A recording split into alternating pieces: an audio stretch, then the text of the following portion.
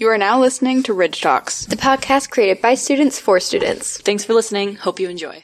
River Ridge High School's brand new podcast, and today is the teacher edition of Ridge Talk, which I'm sure you're all very excited about because you get to hear us all the time anyway. Hosting today will be myself, Mrs. Bulger, and the voice of River Ridge, Miss Reed Christian. Yes. Hello. Hello. All right. So being so close to Halloween, and because we've had, conversations about this before, we decided that we were going to do a Halloween-y kind of topic, and that's going to be hometown hauntings. So we're going to talk about kind of spooky things that have happened or that our hometowns are known for. I guess what I would ask you is, do you consider yourself a believer? How do you feel about the paranormal and all these stories and legends, etc.? I do think I'm a believer. I have had a couple of personal experiences. I've observed some things that didn't seem to be real. I think of myself as a believer. About half of my family does and half of my family doesn't. So that makes it a little interesting at home. I'm just always intrigued by it. I love to read the stories. I love to listen to movies and podcasts. So, I was that person that, we had a cabin on Watts Bar Lake when I was growing up. I'm sure you know where that is. It's kind of between Knoxville and Nashville. Yes. And it was one that my grandfather had built. And there was this old closet in the bedroom that was always like half cracked open, and there was one of those like really old dolls in it. And I can remember just like laying in bed thinking that doll was haunted, that it was going to come to life and it was going to attack me. My life. So I always felt like I was one of those people who was inclined to believe in things. Like you, I've had some personal experiences that have led me to, I'll say that I believe in energies. I'll put it that way. Like, I'm not sure I believe in full body apparitions and things like that. Sure. I'm not sure. As far as I believe there are energies that make things happen, and I'll leave it at that. So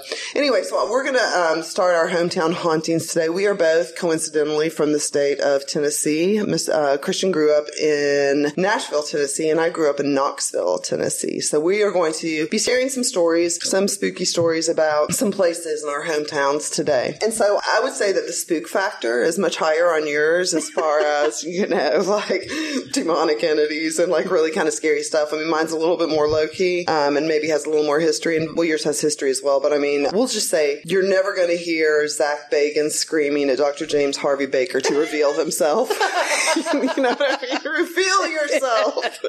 All right. So I'm going to be, if you don't know who Zach Bagans is, he's on Ghost Adventures. But anyway, I'm going to be telling the story of the Baker Peters house in Knoxville, Tennessee. So this story begins a long time ago, and it really begins during the Civil War in Knoxville. And to understand the history of the house, you have to look at and understand the history of Knoxville during the Civil War, because it was not like other parts in the state, and it was not like other states in the South. Knoxville was interesting, or East Tennessee was interesting, because it was a mountainous terrain. It was not a place where people were going to be growing tobacco or cotton, and so they didn't have the investment in slaves that people in the South did, other people in the South did. So there were many people in East Tennessee who were aligned with the Union, and there were many counties in East Tennessee that wanted to secede from Tennessee when Tennessee seceded from, the Union. So that leads us to the fact that there were a lot of kind of split alliances within Knoxville. There were people who backed the Union, and there were people who backed the Confederates. And both armies loved Knoxville because it was becoming a railroad hub and a manufacturing center. And so it had things there that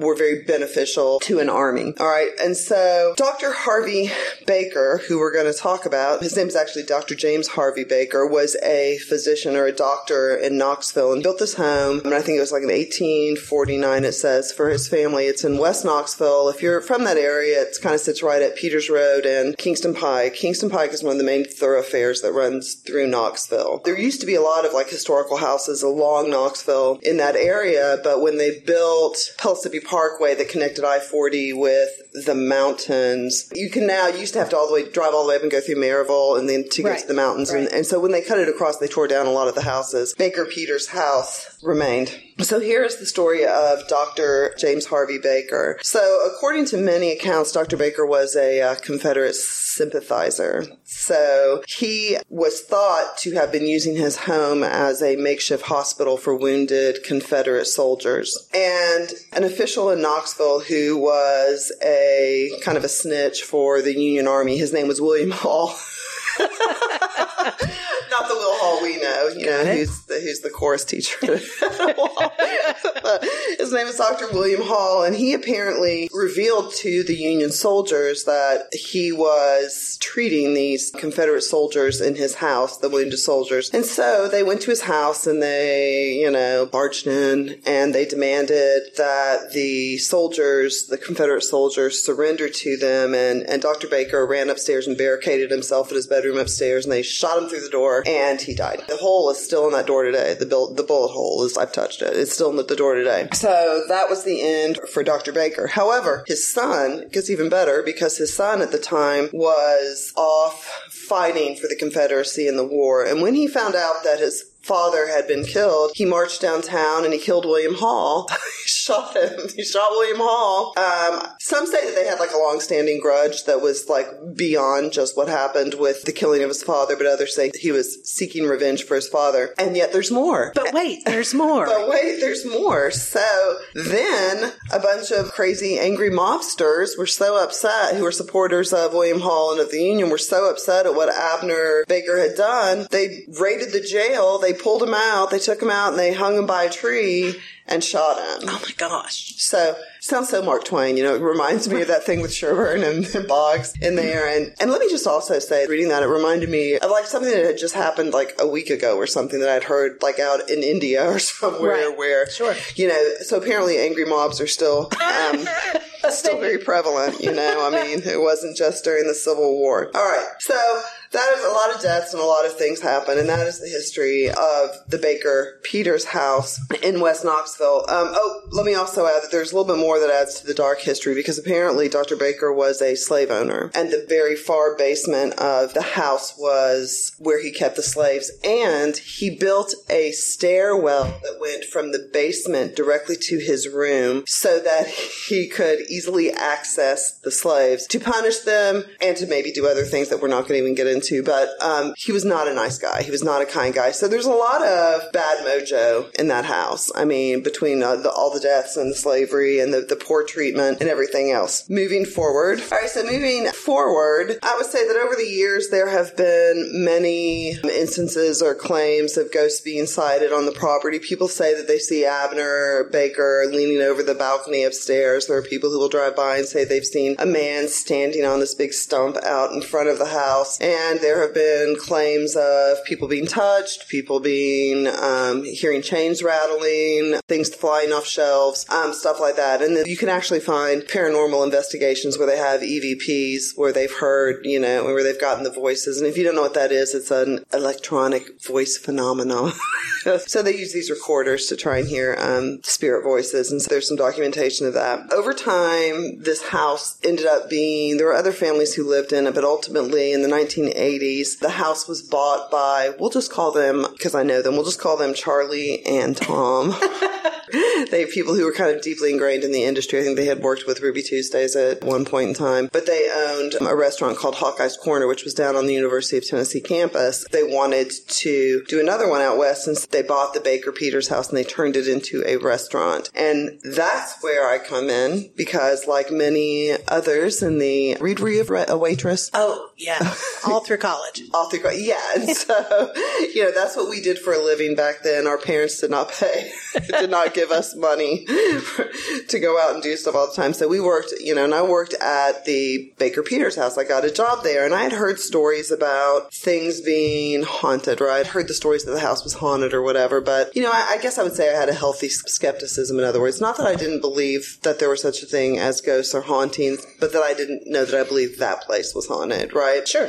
But I have to tell you, working there, and I probably only worked there for 6 months. Working there, it was weird. There was... Like, you just felt weird, or... You feel weird. You do feel weird in certain parts of the house. Like, particularly, like, upstairs was weird. The bar was upstairs, and you'd have to go up the staircase to go up into that area, and I always felt weird there. There were stories, there were things like the Hobart machine, and if you've never been in the restaurant industry, the Hobart machine is like the big dishwasher, but the Hobart machine would come on by itself at night. Lights would come on and off at night by themselves. So finally, one day, we were prepping for our shift to slice lemons and... Fill the ice machine. Sure. And clean glasses, do whatever, right? So we were prepping, and there was this room that was like a kind of an alcove sort of room that was in between two other rooms. They had like the built-in shelves that the glasses were on, and then they had the prep stations and everything else. And so we were all in there prepping, and we all were at the counters doing stuff, all with our backs to each other in the room. And this glass just flew off the shelf. And I mean, flew off the shelf and landed in the middle of the room. Not like fell off the shelf and landed on the ground, like propelled out into the middle of the floor. And we all just kind of slowly turned around and looked. I mean, there was no one around. There was nothing. I mean, it just came out there. And I was like, okay. That's a big nope. I was like, you got me. Yeah, no, I mean, I believe. I guess that when you have these experiences and stuff, you got to believe something's there. And I believe that these spirits linger, whether they're just like residual or energies or whatever. I just personally think they're there. Again, I'm not sure I believe in the demons and like a lot of stuff I do believe for sure. And that's my story of the Baker Peters house. Okay, I have one question. How old was Abner? Was he like a teenager? Was he an adult? I am not sure, but he was fiery, I guess. My guess would be he was young. I would say like late teens, probably early 20s is what I would guess if he was fighting 16, 17. Yeah, if he was fighting in the Confederacy. Now I'm going to turn it over to Reed Christian and her story of the Bell Witch, which is another huge Tennessee legend. So so when Ms. Bulger and her crowd asked me about doing this, I thought about all the ghosts in Nashville. Downtown, there are ghost tours. There's all kind of places you can go, like Union Station was the big train station in Nashville, and they've got some sightings. The State Capitol, the Ryman Auditorium, the Grand Ole Opry, of course. I did the State Capitol when I was down there. Oh, yeah. Yeah. And even like Traveler's Rest and the Carnton Plantation has a big Civil War tie-in because there were, generals that were killed in battle and were laid out on the porch, and supposedly they still walk and all that kind of stuff. But today, I wanted to introduce you to another famous ghost, maybe the most famous spooky story in the area around Nashville. Although the circumstances were first brought to light in the early 19th century, the story itself lives on, and lots of people still swear that they've had first-person encounters with this entity. I don't know what you would call it, but this is the story of Kate Batts, better known in Tennessee as the Bell Witch. The story starts with John Bell, a wealthy and influential farmer. John and his wife Lucy lived on the Red River in Robertson County, and they had 9 children. The Bell family settled into their life, and they regularly attended the Red River Baptist Church, and John was a deacon. But in the summer of 1817, things started to change. Members of their family started seeing strange-looking animals around the edges of the property, and then, like really late at night, the family started hearing these knocking noises on the exterior walls of their home and the doors. But soon the noises moved inside. That's when things started getting real. They heard knocking inside, but then it was like they heard something chewing on the bedposts, almost like a rat. They heard chains, which, by the way, what is up with the chains? I don't understand why spirits feel the need to drag around chains. I don't understand. But I think that you said wasn't this in the 1800s also? And I think that there's a lot of that imagery with the chains and slavery and things like that as well. I don't know. Weird. Anyway, so chains were dragged around the house, and the children said they could hear the sounds of what sounded like stones and rocks being dropped on the wooden floors. And ultimately, everything became too disturbing. The children started having their hair pulled and their noses pinched, which apparently was a thing. I don't know. I've never pinched a child's nose, whatever. And they started to have bruises on their arms and legs from kicks and slaps. And there was even an angry voice heard shouting just hateful threats and evil things at John Bell and his young daughter, Elizabeth. They called her Betsy. Now, the Bell family was terrified, but they didn't tell anybody for well over a year because they were afraid that nobody would believe them. And ultimately, the situation escalated to the point that John confided to a neighbor, James Johnson, and the Bells invited the Johnsons Johnsons to spend the night and to have supper, and the Johnsons saw it all happen. They experienced the exact same thing. They heard the same noises. And Mr. Johnson said to John Bell, you're in over your head. You need a lot of help here. So he said, we should tell more people, especially the people at the church, so that we can figure this out and make it go away. More people became aware of it, and the Bell family told people, but it only made things worse, because rather than try to help the Bell family, people showed up at their farm just to see and to experience the entity, and they wanted to see the Bell Witch. So more and more people came from miles around to witness the unexplainable events that were happening at the Bell farm, and this entity seemed to become even stronger and even spoke more and more often to whoever would listen. And at one point, the reason that we refer to the Bell Witch in Tennessee, we refer to her as Kate, is because the spirit identified itself as Kate Batts, who was a neighbor of the Bell family that John had rooked out of money in a land deal. He had stolen money. The Bell Witch, or Kate Batts, or whoever this was, really hated John Bell, but she loved his wife Lucy. It was reported that the witch would tell people Lucy was the kindest, gentlest soul of anybody she'd ever known. And once when Lucy was very, very ill, the Bell Witch came to her bedside and sang to her to comfort her. Along with her hatred for John, the Bell Witch increased these attacks on Betsy to such an extent that the family wouldn't leave Betsy alone. They were afraid that this entity would kill her because she was young and would be defenseless. So during this time, John Bell began to suffer these mysterious attacks in which his tongue would swell to the point that he could not eat or drink or talk. And during these, the witch vowed to kill him multiple times in front of multiple people. Well, by 1820, John Bell's strange medical afflictions were happening more and more frequently and were getting worse and worse. And then on the morning of December 19th, John Bell was found in his bed, unable to be awakened. His son, John Jr., went to the cabinet to get the medicine that was prescribed by the doctor, but the bottle was missing, and in its place was a small vial that contained a dark liquid. Never a small vial. And when the family sent for the doctor, Kate, the Bell Witch, spoke aloud and told them it was no use, that she had used the vial to poison Bell, and indeed, John Bell died the next day from poisoning.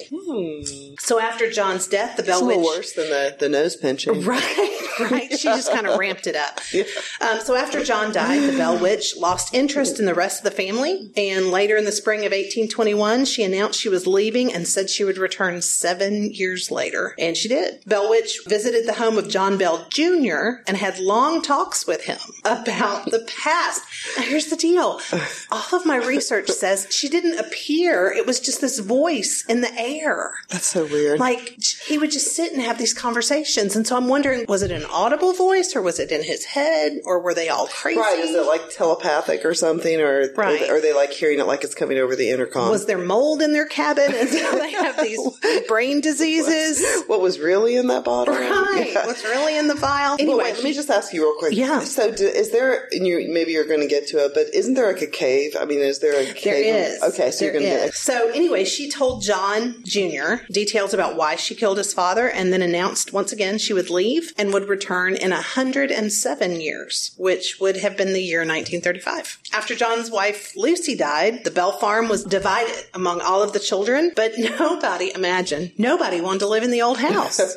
Who knew? And as a result, they used it for storage, and then they eventually just tore it down. But the Bell Witch stories don't end there. Some people who live, it's Rutherford County, but it's Adams, Tennessee. So they call her the Bell Witch at Adams. So is that like a little bit west of Nashville? Yes. Okay. Yes. All right. So some people who live in Adams, Tennessee today don't believe the Bell Witch ever left. They think that she stayed, even though she promised to leave, for 107 years because, she was a nose-pinching, vial-placing kind of entity. And so they figured, right, she would stay. Rather than returning in 1935, most folks think she simply stayed and lived in what's called the Bell Witch Cave. And a lot of modern-day visitors to the cave have reported seeing this figure of a dark-haired woman floating through the passageways of the cave. And others have heard these strange sounds like, what do you think they hear? It's chains being dragged through the cave. Chains being dragged. And in 1977, which feels like it wasn't that long ago. But that's because of how old we are. But I mean, was. It's like ancient for these kids. Yeah, I know. Like 100 years. No. 5 soldiers from a nearby army base were visiting the cave, and one of them told the others he didn't believe in the Bell Witch. He just said it out loud. And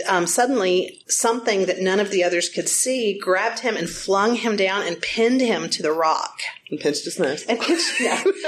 He became a believer. They fled the cave. So the longtime owner now of the land that houses that cave, his name is Bims Eden, claimed to see this floating human-shaped figure that doesn't leave footprints in the snow and strange lights floating out in the field by the cave, and the figure of a young girl who occasionally shows up, materializes out there along Highway 41 out there in Rutherford County and runs alongside the Bell Farm. But they say more than one person has seen this young girl and have thought they hit her and have stopped to try to make sure they didn't, injure someone. Positive they had struck the child, only to find that there was nobody there, no trace of her. So even today, when something unusual or unexplained happens in or around Adams, Tennessee, it is assumed to be the mischief and the handiwork of the Bell Witch at Adams. Of the Bell Witch at Adams. I can't tell you. Have you gone out there? Have you ever gone out there before? I have. But when I was growing up, there was a number you could call, and it was the Bell Witch's phone number. Because apparently they have those like in the Santa cave. Claus. Right. I mean, I was in like the 2nd and 3rd grade, so give me a break on that. This is what I want for Halloween. What's really funny is when you called it, now that I think back, it was like a dial-up DSL line, like a dial-up internet line. That's what it sounds like in my head now that I think back on it. But then, we didn't know what that sound was. We had no idea. There's also a road just outside of Nashville and Brentwood that... Because your family's in Brentwood, right? Right. That's really steep. And if you park on it and put your car in neutral, your car rolls backwards. It rolls up the hill. So is that like one of those like vortex things or something that is supposed to... But in Tennessee, it's because of the Bell Witch. Even though we're nowhere near the Bell Witch Cave, we assumed that she was pushing the car up the hill because that's what somebody told me. And I was extremely gullible. And I believe there are just things like, I don't know about you. You have a dog? Used to. Mm-hmm. Used to have a dog. Okay, well, I mean, like I have multiple cats and multiple dogs. And, my animals just do weird. They stare at the corner and... They stare at the corner and meow, or stare at the ceiling and meow and it's just, I'm like, Stop it. Stop it. Stop it right now. Yeah, Don't know what you see, but stop it. Because you always feel like they see things or hear things, but they also have much in tune and stronger senses than we have. Like they hear thunder a substantial amount of time before I ever hear it. They hear dogs barking 3 streets over. They hear a lot of stuff that I don't hear, but still they need to like check that a little bit because I will think that there's something going on. Yeah, it's terrifying. Maybe we'll do this again, and so we'll have to find us another ghost story. But as I would say, it is the moment that I really thought I have no explanation for this. Well, I will say I have a friend who was having some unusual activity in a house. It was a new house, but it was on old land. Right. And so I convinced her to let us bring out another friend of mine who had a ghost hunting business at that time, and they brought out the EVP and all that kind of stuff. And literally, it was terrifying. I mean, it was 2:00 in the morning. We're sitting in an empty house. It's a perfectly nice house. And there were probably 10 of us there. And they put that box in the middle of the room, and we were sitting around the room with our backs against the wall. Was it one of those spirit boxes? Yes. Well, no, it talks. And so it pulls the waves out of the air. And so, they were saying, well, it could be like, how Baby Monitor can pick up a cell phone or can pick up what's going on in somebody else's house. And so a lot of people were like, we can debunk that. It's not really happening, whatever. But they would ask this spirit specific questions, and the answers were specific to the family in the house. And it terrified me. And then I had to drive home in the dark. I know. And I think that's one of those things too where it's like, I think I would rather not know. You know what I mean? Sure. Like if there was something in my house until something happens to me, I think I would just like rather not know. No. Because if I knew, then I would just think about it because I'm like that. I'm like a dog with the bone. You know what I mean? I just obsess over things. Right. You'd be looking for stuff like I would be looking for everything. It's like the getting sick. I've had 1,700 COVID tests, so...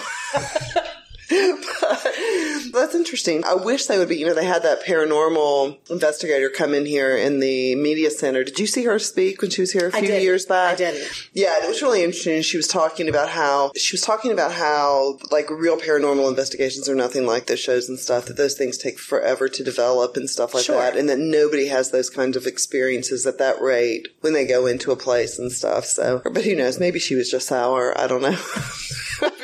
Maybe she was just sour because she hadn't had them. But I don't know. I think it would be cool, but by the same token, there are certain things that I am not willing to mess with. Don't want to poke that bear. I do not. Yeah, no, I agree with you. I'm the same way. If you've never gone on a ghost tour in Savannah, do that because absolutely, they're so fun. On my last note, when I was trying to investigate to find, because I really wanted to try and do something like around here as well. I don't know if you knew this, but that hot dog haven place down there that used to be here, that is now like a wine place. Yeah, apparently pretty haunted. I didn't know that. Really? Yeah, I saw some stories about it. The hot dog place was haunted, so it's a lot of hot dog haven haunted. That's a lot of alliteration. So we'll end it on an English note. We'll have to go strolling downtown Woodstock at some point after dark and see if we can. Well, it's not there anymore. I guess the property's the same, but I guess, it's that wine place. If we look in the windows, they'll be like, for what are you doing? You got ghosts in here? I know. All right. Well, we got to go. We probably extended our time a bit, but listen, thank you for doing this with me. It was a lot of fun. You guys continue to listen to Ridge Talks here at River Ridge. These kids are doing a great job and super proud of them, and I hope you will continue to stay tuned. Bye. Bye. This week's BOP is spend time with a family member or friend that you haven't spent time with in a while.